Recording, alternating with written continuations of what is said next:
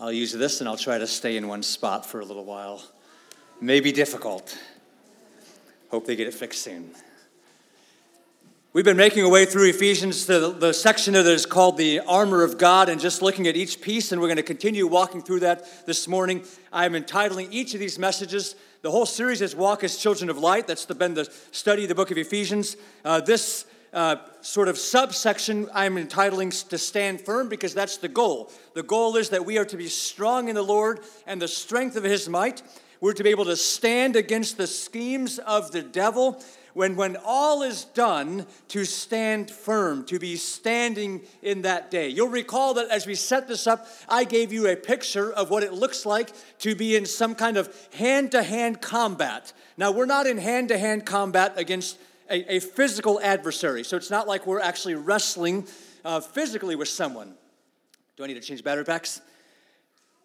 But we are wrestling against an unseen enemy, one who has incredible power, who has incredible ability to distract us and to sway us and to bring fear into our lives and to bring all kinds of things that will distract us and move us off the track of what God has established on. Am I coming through here now?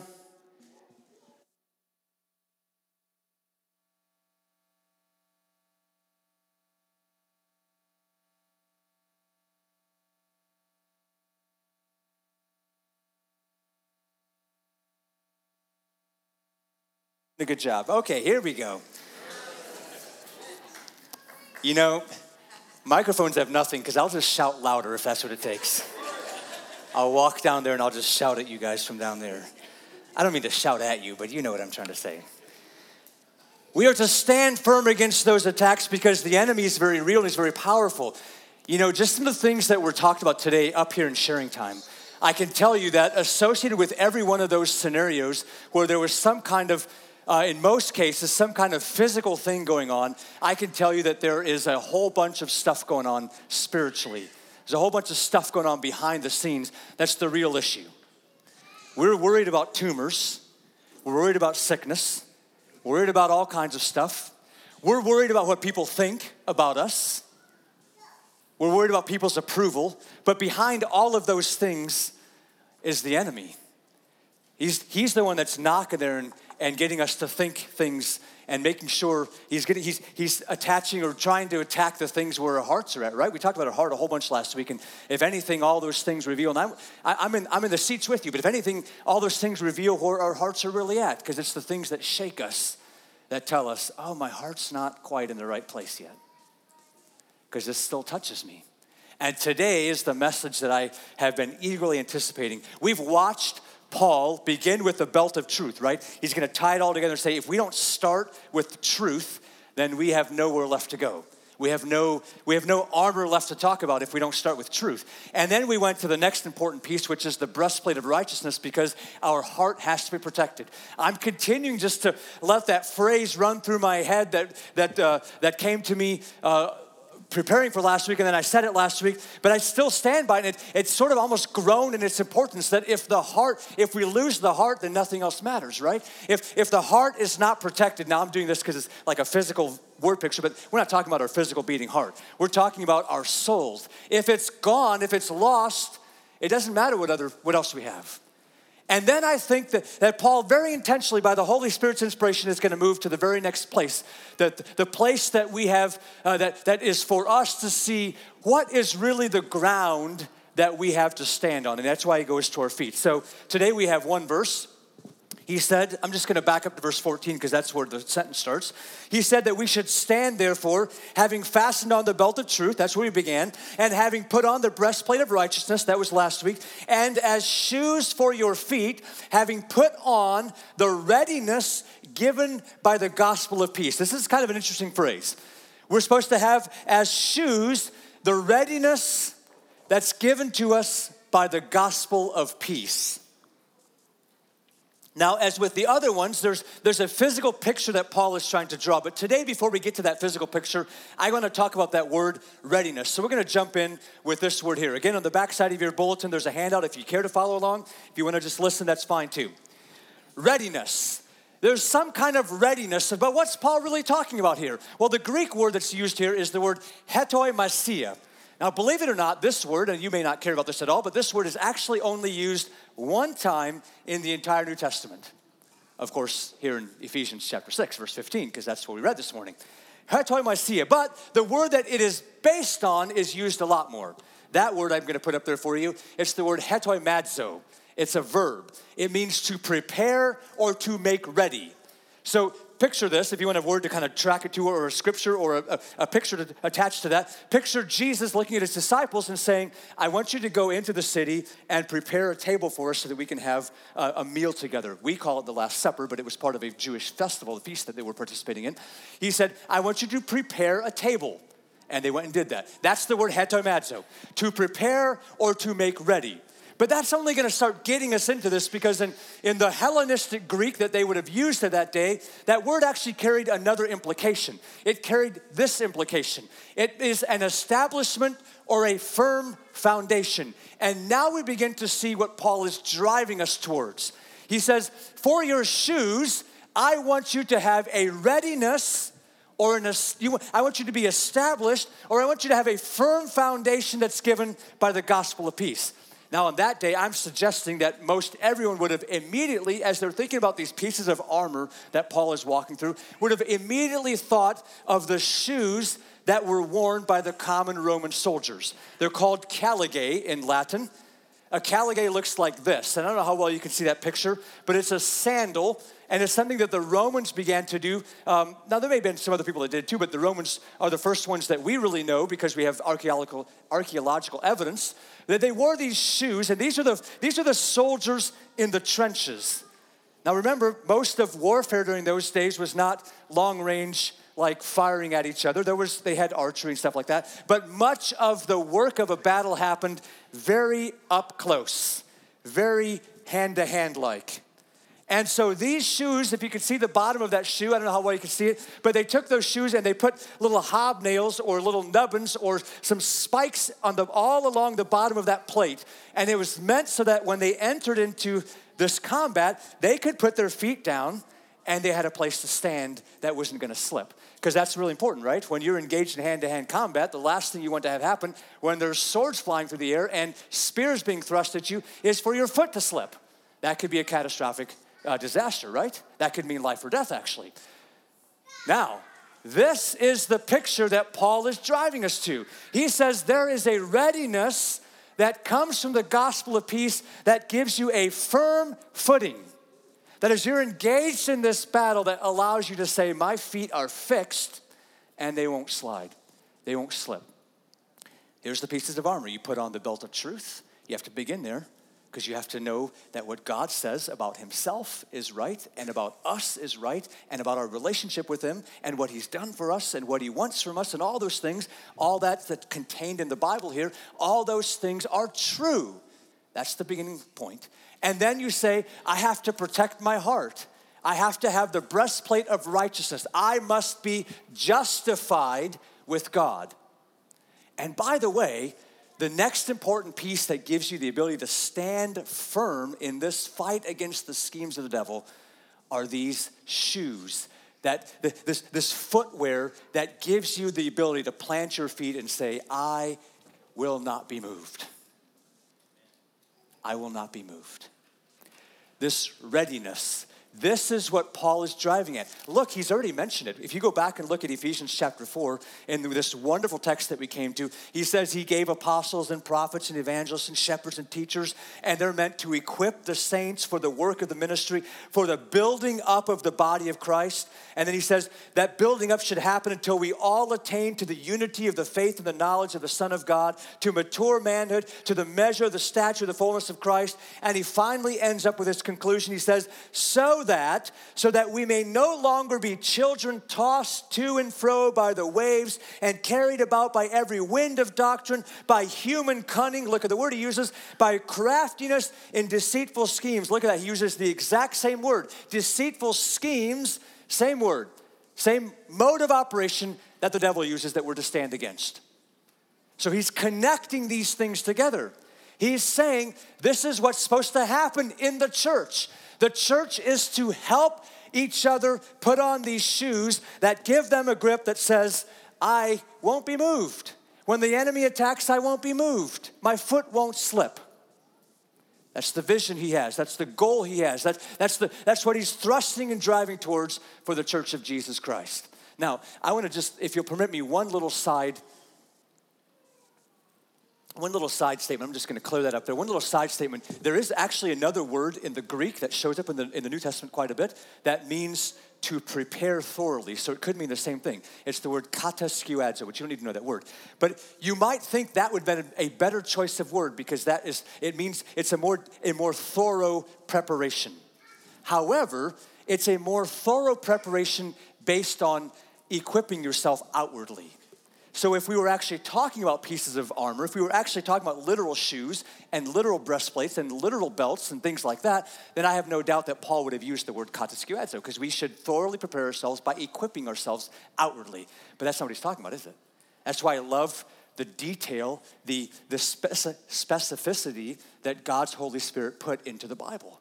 Is that he's not talking, because the word hetoimadzo carries more the idea of an internal fitness, an internal readiness, an internal footing that we're standing on, not external. Paul's not talking about shoes, right? He's not actually talking about shoes. I mean, he's talking about shoes, but he's not actually talking about shoes. That's not what he's interested in. He could care less what you put on your feet. But he wants us to be grounded in something. He wants us to have a readiness based on something, and it's that something that we got to spend the rest of today talking about. Because there's a readiness given to us by the gospel of peace. So I think what's left for us to do today, well, there's going to be a couple things left, but for sure what's left for us to do today is to say, if Paul says that the thing that we're going to be able to put our feet down and say, I'm not going to be moved by this, if that thing is the gospel of peace, then I better figure out what that is.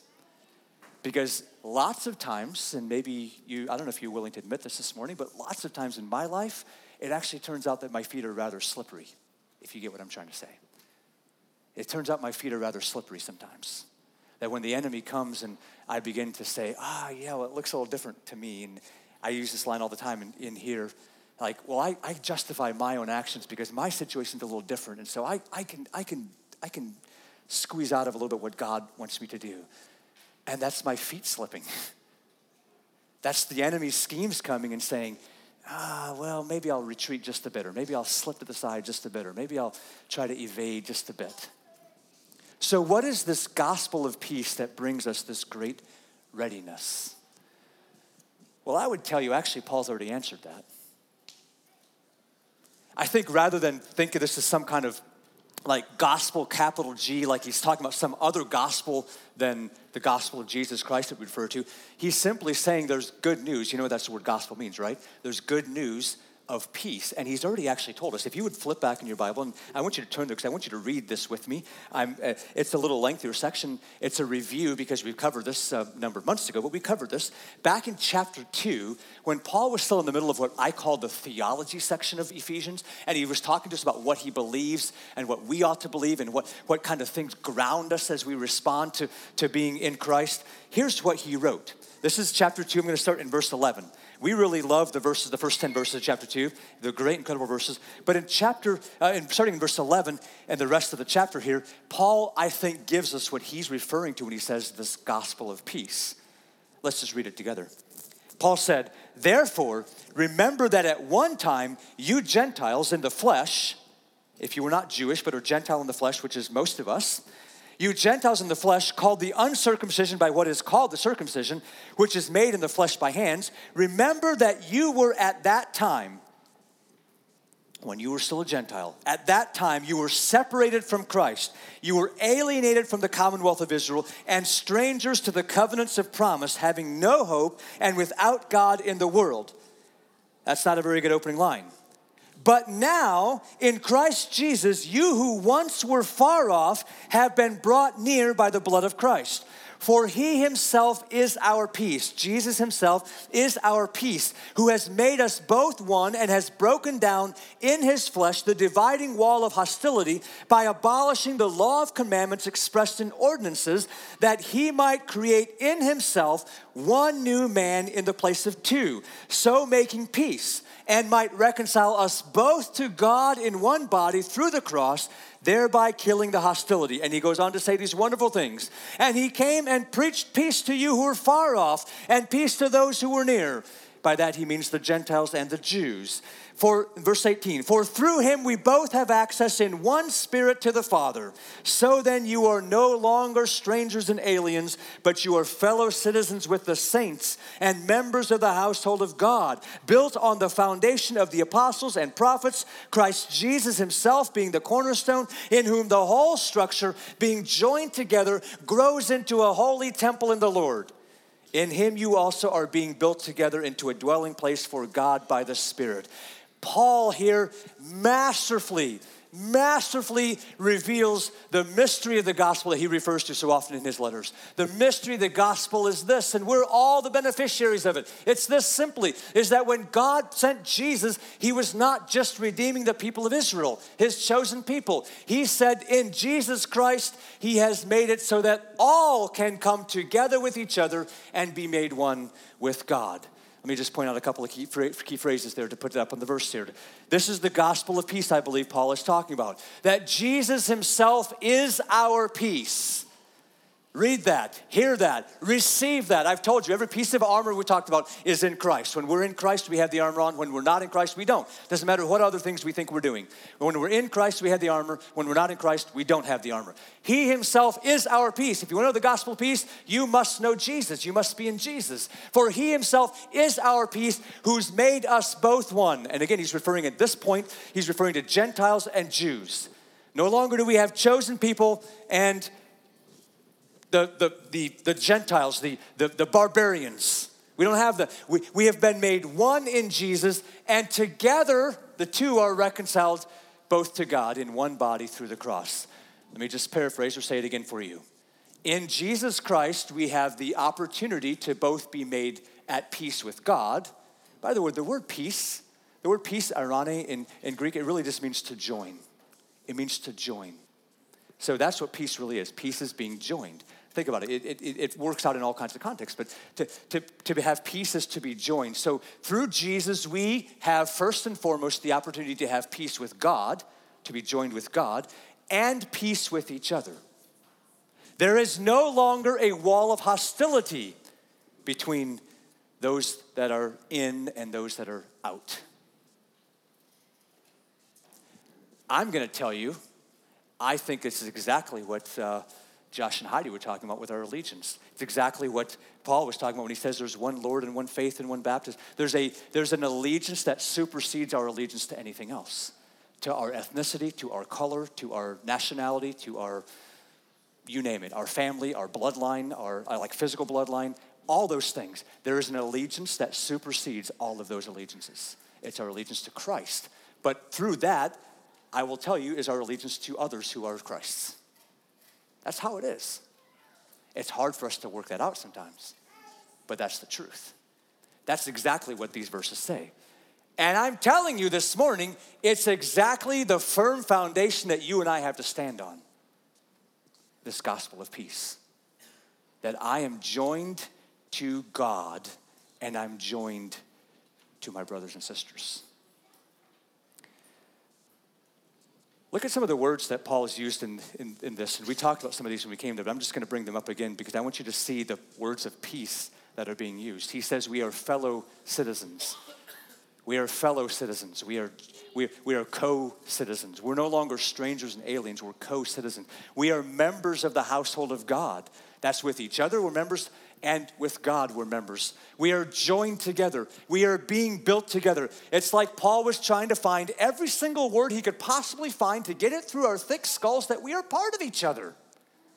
And we ought to be that way because we've been made at peace with God, thus with each other. Let me say this, and this may be the thing that gets difficult for us to work out.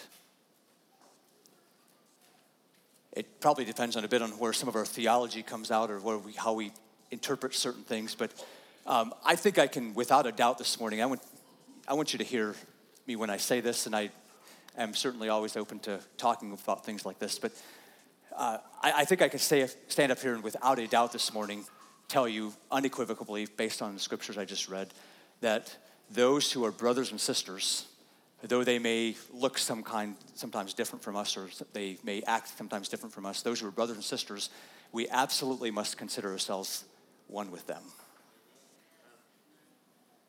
Immovable. You know, let me make this comment before I go on with what I was going to say. I think sometimes it's a whole lot easier to do that with people who are dramatically different. Like if you would go over to Africa somewhere and you would meet brothers and sisters, or India, which we've had some people here that have the privilege of having done that. They do things very differently than us. They have some different practices, some different beliefs, some different cultural things they do. But we largely accept them because they're from somewhere else. I think it gets a lot harder actually when they get a little closer, right? Because they're just about like us, but not quite.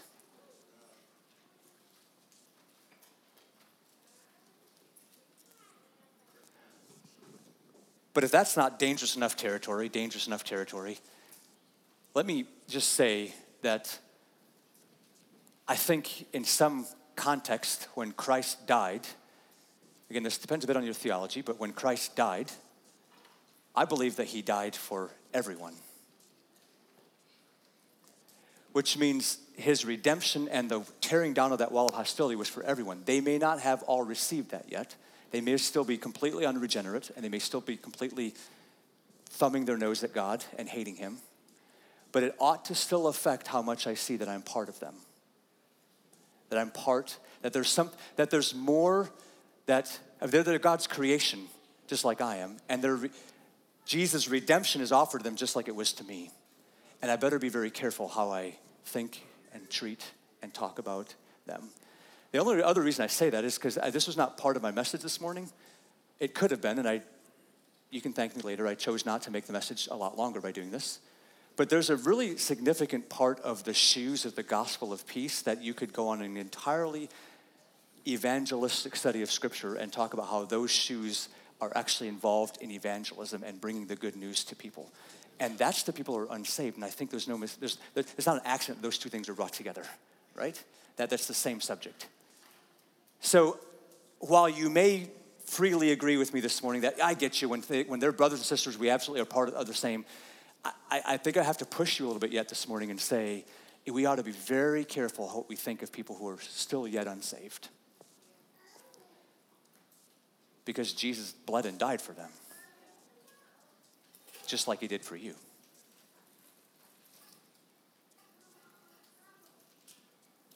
In some aspect, the firm foundation that God has given to us to stand against the schemes of the devil, in that area specifically, is to reject Satan's lies that say those people are so awful that you could not ever find anything redeemable about them.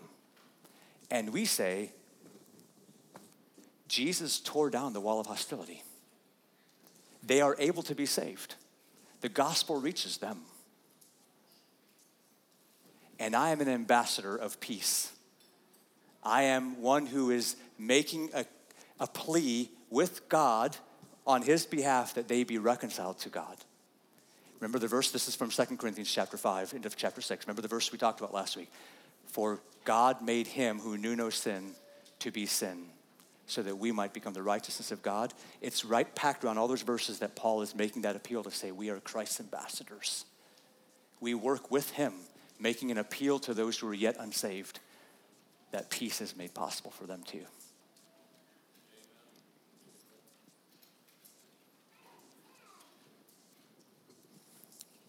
Well, to summarize or to put together or to just block together here, I just want to say again, the readiness or the firm foundation that you and I have to stand on is the fact that we are made right with God. We are joined with God. We are at peace with God. This, by the way, I was telling some people this week, I think we were at Jeff and Roxy's house, and I think I was talking with Roxy and Autumn, I forget who else, I think those were the two that were standing there. And I was saying that Sunday mornings, it's impossible for me to go into every nuance or to give every situation, to give every application. It's not possible. I actually think it's better that way, by the way. You know why? Because I think it behooves us as a congregation, it behooves you as congregants to actually spend time with the Holy Spirit and asking him to apply the word that's being taught in your life. If I were to try to nail out every single thing, I would surely miss one, which would be surely one of the ways that Jesus wants you to apply it. So when I give you what I think are a couple of options and help you to think about what the text says and ask you to do some careful searching with the Holy Spirit, then I can trust that every application that needs to be made will be made.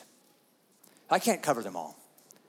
But I will tell you that it would be worth your and my time to spend significant time thinking about how every attack of Satan can be repelled or can be stood firm against by the simple truth that I am joined to God. Jesus is my peace. I think Paul saw it exactly that way. I think it's why Paul said, doesn't matter if I die or if I stay here. If I die, better off for me. If I stay here, better off for you. It's why Jesus encourages his followers to say, hey, don't worry about people that can do all kinds of bad things and say all kinds of nasty things, and they can hurt you. They can even kill you. Don't worry about them. They can't touch your soul. If your soul is at peace with God, I hate to use this phrase because I know I'm not so good at it all the time, but if your soul is at peace with God, guess what? It makes you bulletproof. Do to me what you want. It doesn't matter because I'm at peace with God. I'm joined to God. I'm his. You can't separate me. Nothing can separate us, right? That's scripture. Nothing can separate us. That is the firm foundation you and I have. It's the only firm foundation you and I are ever going to get. Say what you want, do what you want, hurt me like you want. It does not matter. I am one with God. And I will refuse to think about this like this person or about this person or to get back at this person or to fill in the blank with a scenario because I'm one with them too. Because Jesus tore down the wall of hostility. He's made peace. How can I pick up arms again when he's made peace?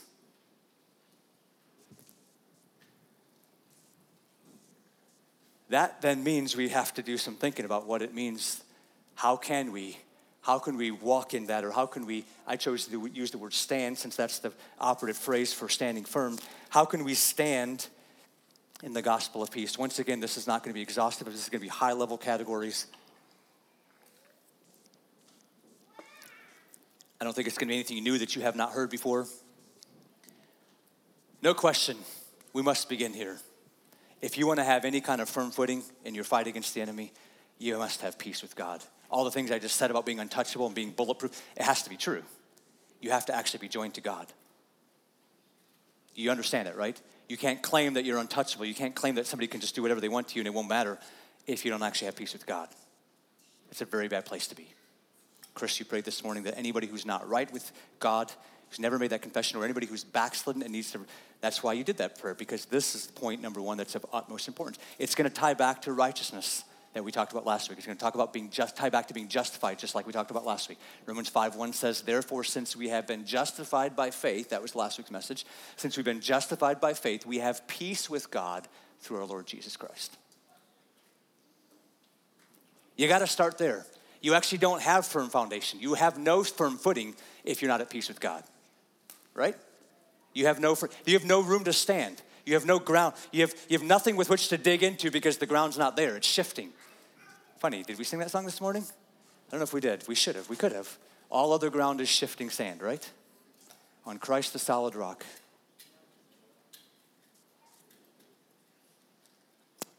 It's also, by the way, not just okay to say there's one moment where I must bring myself to the realization that God alone is perfect and pure, and I'm a mess, and I need him, and I cry out to him, and I'm justified by faith. I'm now at peace with God. That's a beginning point, but we have to stay there, right?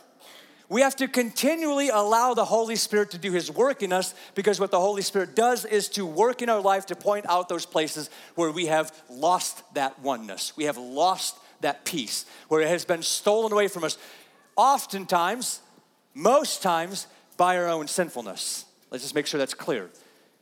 Most times when we are no longer at peace with God, it is not because of what they are doing out there. Hear me, church, because that's what we love to blame it on. Well, that person's just being a burr under my saddle. No. When we lose peace, it's because our heart has moved away from God. Which is why we need to have an attitude of what the psalmist had. These are words we should all be so familiar with. These are words that should come out of us on a regular basis. Search me, O God. Search me. Know my heart, right? Know my heart. Try me. Know my thoughts, what I'm thinking. See if there's any grievous way, if any wicked way inside of me, and lead me in the way everlasting. I'm telling you, our unwillingness to allow the Holy Spirit to work God's righteousness in us is us willingly trading away firm footing to stand against the enemy. You can't separate those two. Because the gospel of peace is the readiness we have that we can put on. And if we aren't at peace with God, we don't have that. We don't have the readiness. It isn't there.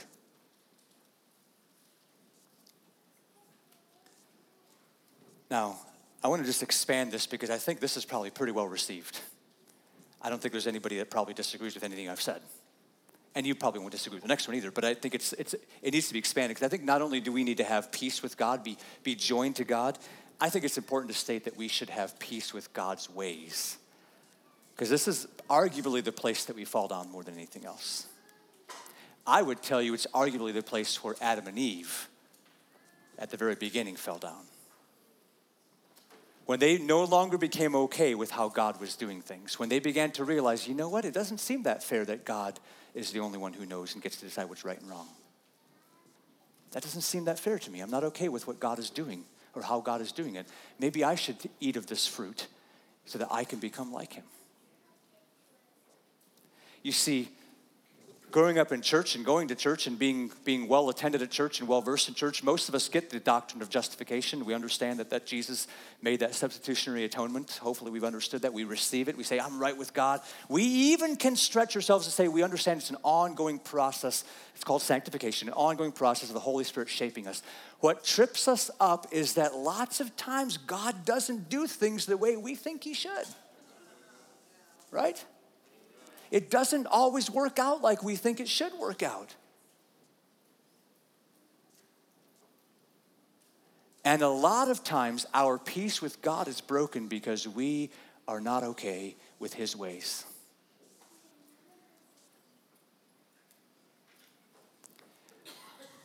Listen, you go back in the Old Testament and you read from this obscure book called Habakkuk.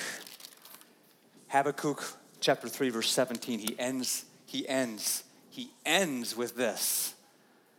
Though the fig tree should not blossom, nor fruit be on the vines, the produce of the olive fail, and the fields yield no food, the flock be cut off from the fold, and there be no herd in the stalls, that's pretty much called nothing is going the way it should be going, right? And he says, yet I will rejoice in the Lord. I will take joy in the God of my salvation. And look what he says. God, the Lord is my strength. He makes, what does he say? He makes my feet like the deer's. He makes me tread on high places. He gives me a solid place to stand. He gives me firm footing. So that when all those things happen, that it all seems like nothing is going right and everything is just not working like it should, that I stand on the fact against the schemes of the enemy who says, deny God, give up, get mad at him, get back at those people, take it into matters in your own hands. You have a right to be unhappy. You have a right to be mad. You have a right to be selfish. All the things that he comes at us, we say, no, I am firmly grounded at peace with God. And I mean at peace with his ways, that he has chosen this lot for me, that he's chosen this path for me, that he's chosen the bends and the uphills and the downhills and the rocky places and the thorns and all the things that hurt. But I'm okay with that because I'm okay with God and I'm one with him. Until we get to that place, our peace is stolen. And when our peace, maybe I shouldn't say stolen, it's given away. And when our peace is given away, we lose the readiness that comes, the firm foundation, the footing, the establishment that comes from that peace. I think in a very large part, it's exactly what Jesus was talking about in John 14:27, when he says, peace I leave with you. My peace I give to you. Not as the world gives, because the world gives peace that says all the conflict has gone away. You have smooth sailing. That's why you're at peace. Jesus doesn't give peace like that. He says, I give peace to you that allows you to be one with me no matter what's happening around you. Don't let your hearts be troubled. Don't let them be afraid.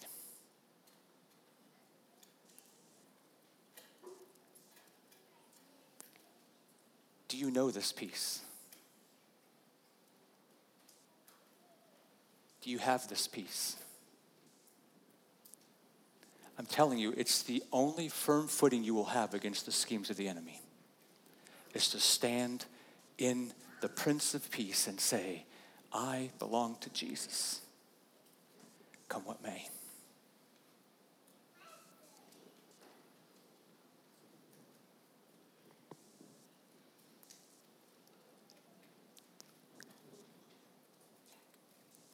That gets really hard, doesn't it?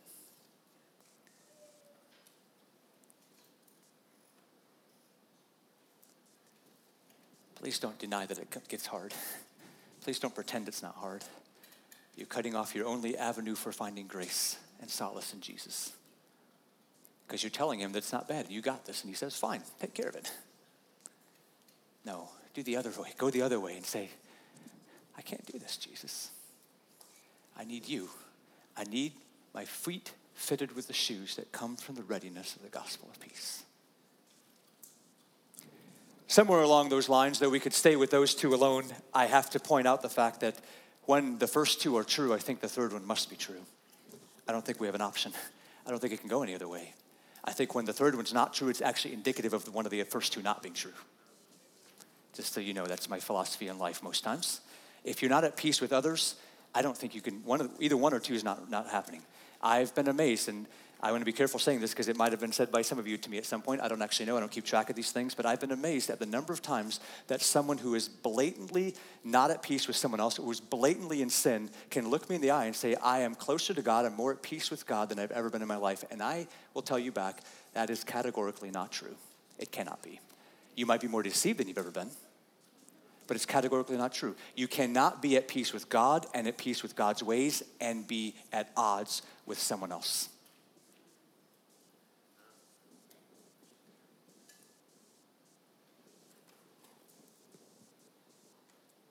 In fact, I suggest to us that if we're struggling with number 3, which I'm going to give you some verses, but if we're struggling with number 3, then that tells us we probably actually should not, that the battle is not there with number 3, where we got to figure out how to be at peace with each other. The battle is figuring out whether it's number 2, we're not okay with how God is doing things, or number 1, that we're not even okay with God. We're not even joined to God, actually. That's the problem. But since I worked at it the other direction, because I think it's more important the other direction, let me just finish out the peace with others part. 1 Peter chapter 3 says this. I chose to pick one example of how things might throw us off our track, might not be at peace, might not be okay with the things that are happening around us in the area of suffering, especially being persecuted for our belief. In chapter 3, verse 13, 1 Peter writes this, or the first letter that Peter wrote says this. Now, who is there to harm you if you are zealous for what is good? But, because it is true in some places, right? There are definitely people who are harming others if they're zealous for doing good. It does happen. It's happening with increasing measure. Here in our country, it happens all over the world all the time. But even if you should suffer for righteousness' sake, you will be blessed. Have no fear of them, nor be troubled. Funny, that's just exactly what Jesus said, right? And he said we can do that when we have his peace. Have no fear of them, nor be troubled, but in your hearts honor Christ the Lord as holy, always being prepared to make a defense to anyone who asks you for the reason for the hope that is in you. Yet do it with gentleness and respect, having a good conscience, so that when you are slandered, those who revile your good behavior in Christ may be put to shame. I could have possibly summarized the entire message today with the verse that I have up on the screen. Because this verse is a demonstration of someone who's got on the readiness, the shoes that have the readiness that are provided by the gospel of peace. That when things come against that person, in this case, it's persecution. It's suffering for righteousness' sake. It could be lots of things, by the way. It doesn't have to be that scenario, but it can be this scenario. In that case, this person is honoring Christ Jesus in their hearts. Notice it goes right back to the heart, right? I would tell you they have the breastplate of righteousness on. They're honoring Christ Jesus as Lord in their hearts, and they are prepared. Guess what? Guess what word that is? It's hetoimadzo. They are prepared to give an answer for the hope that they have. Well, what is the hope they have? What at a basic level is the hope that any of us have, that all of us, the only hope that we have? It's Jesus. It's that I'm one with him. You can do what you want. You can whip, you can scourge, you can threaten, but I'm one with Jesus. Paul taught me to say, for me to live is Christ and to die is gain. They're prepared. They can give an answer for the hope they have. Yet they do it. This is now point number 3, right? Yet they do it with gentleness and respect because they understand that they're to be at peace with each other too. They don't get to say, hey, I'm one with God and I'm one with God's ways, so you go burn in hell. They don't get to say that, right? Because they realize that 1 and 2 have to mean something on 3. They have to realize that if it's true that they're at peace with God and with God's ways, that they also, they have to have compassion for those people. And you see it. Read your historical biographies. You see it over and over again. It's still happening today around the world, by the way. You see it over and over again where people have loved their captors, have prayed for their captors, have led their captors to the Lord because they honored Christ Jesus as Lord and were prepared to make a defense for the hope that they had. They had the shoes of the gospel of peace on. They stood firm against the enemy, and they did it with gentleness and respect. Earlier, Chris read a couple of lines to us and said we have no wiggle room, so I thought I'd just end today with a verse that gives us no wiggle room. Romans 12:18 says, if possible, as far as it depends on you, live peaceably with all. What are you going to say to that? What kind of justification are you going to give to say why you can be angry at someone? Why you can have hatred in your heart? Why you can wish ill at someone else? That came out wrong. Wish ill at someone else. Why you can be unkind to them. Why you can use your position to leverage something that that's not how it's supposed to be. How are you going to answer that? What justification do you give? When Scripture commands us as its followers to, as far as it depends on us, we should live peaceably with everyone. I return to my question I asked a little bit ago as to whether you have that peace and invite you to make sure that you do as we pray today. God, thank you so much for the word this morning. Thank you for leading us in a text that illustrates to us both the bar that you have, the place you want us to be, and for me, how far away I am from it in many cases. And I'm unashamedly cry out to you and call out to you this morning, God, that I am so far away that I have no hope unless Jesus comes and does something in me.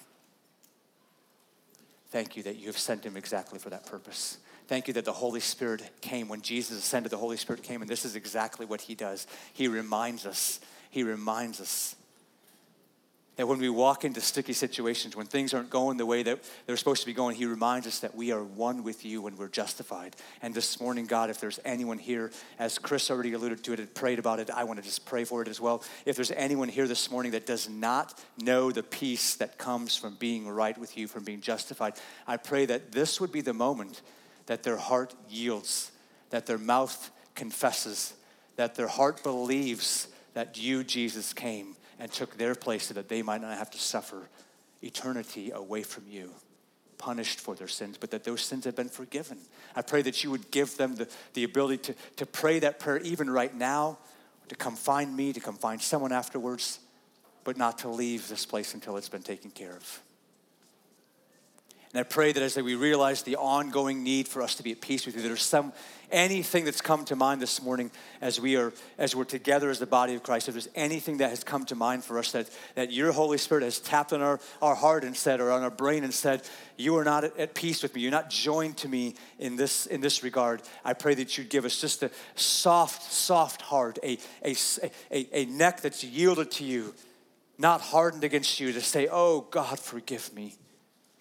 Even now, that we would cry out for your forgiveness, that we would repent of those ways and turn away from them. We give you free access. Search us, God. Try us.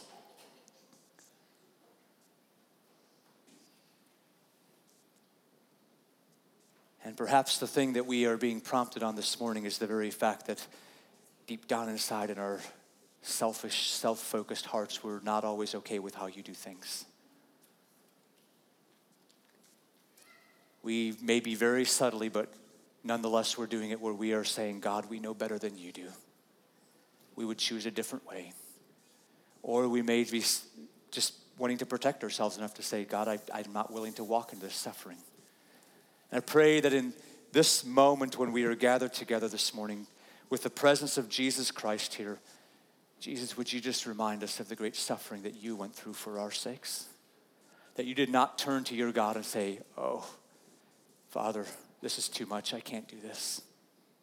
That you surrendered your will. You said, this is hard, but not what I want, what you want, Father. Give us the grace. Oh, it's so hard, God. It's so hard to do that. You know that. You know our weakness.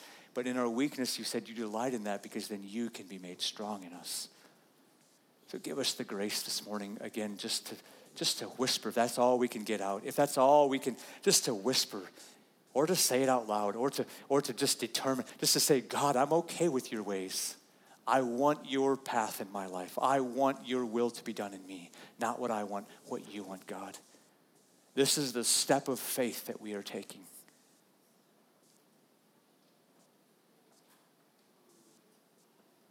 And then, of course, Father, we must end where the message ended, which is to say that if we have been made aware of something this morning that we have against someone else, certainly a brother or sister, but maybe anyone that is of your creation, another person created in your likeness that Jesus died for, if we are at odds, if there's anything that we have not laid down, now maybe it doesn't mean that we have to be reconciled because that requires something else. But certainly on our part, it means that we need to forgive. That we want to be willing to lay down and say, God, don't hold this against them. That we want love to cover a multitude of sins, as your word says it does. Give us the grace this morning to do that.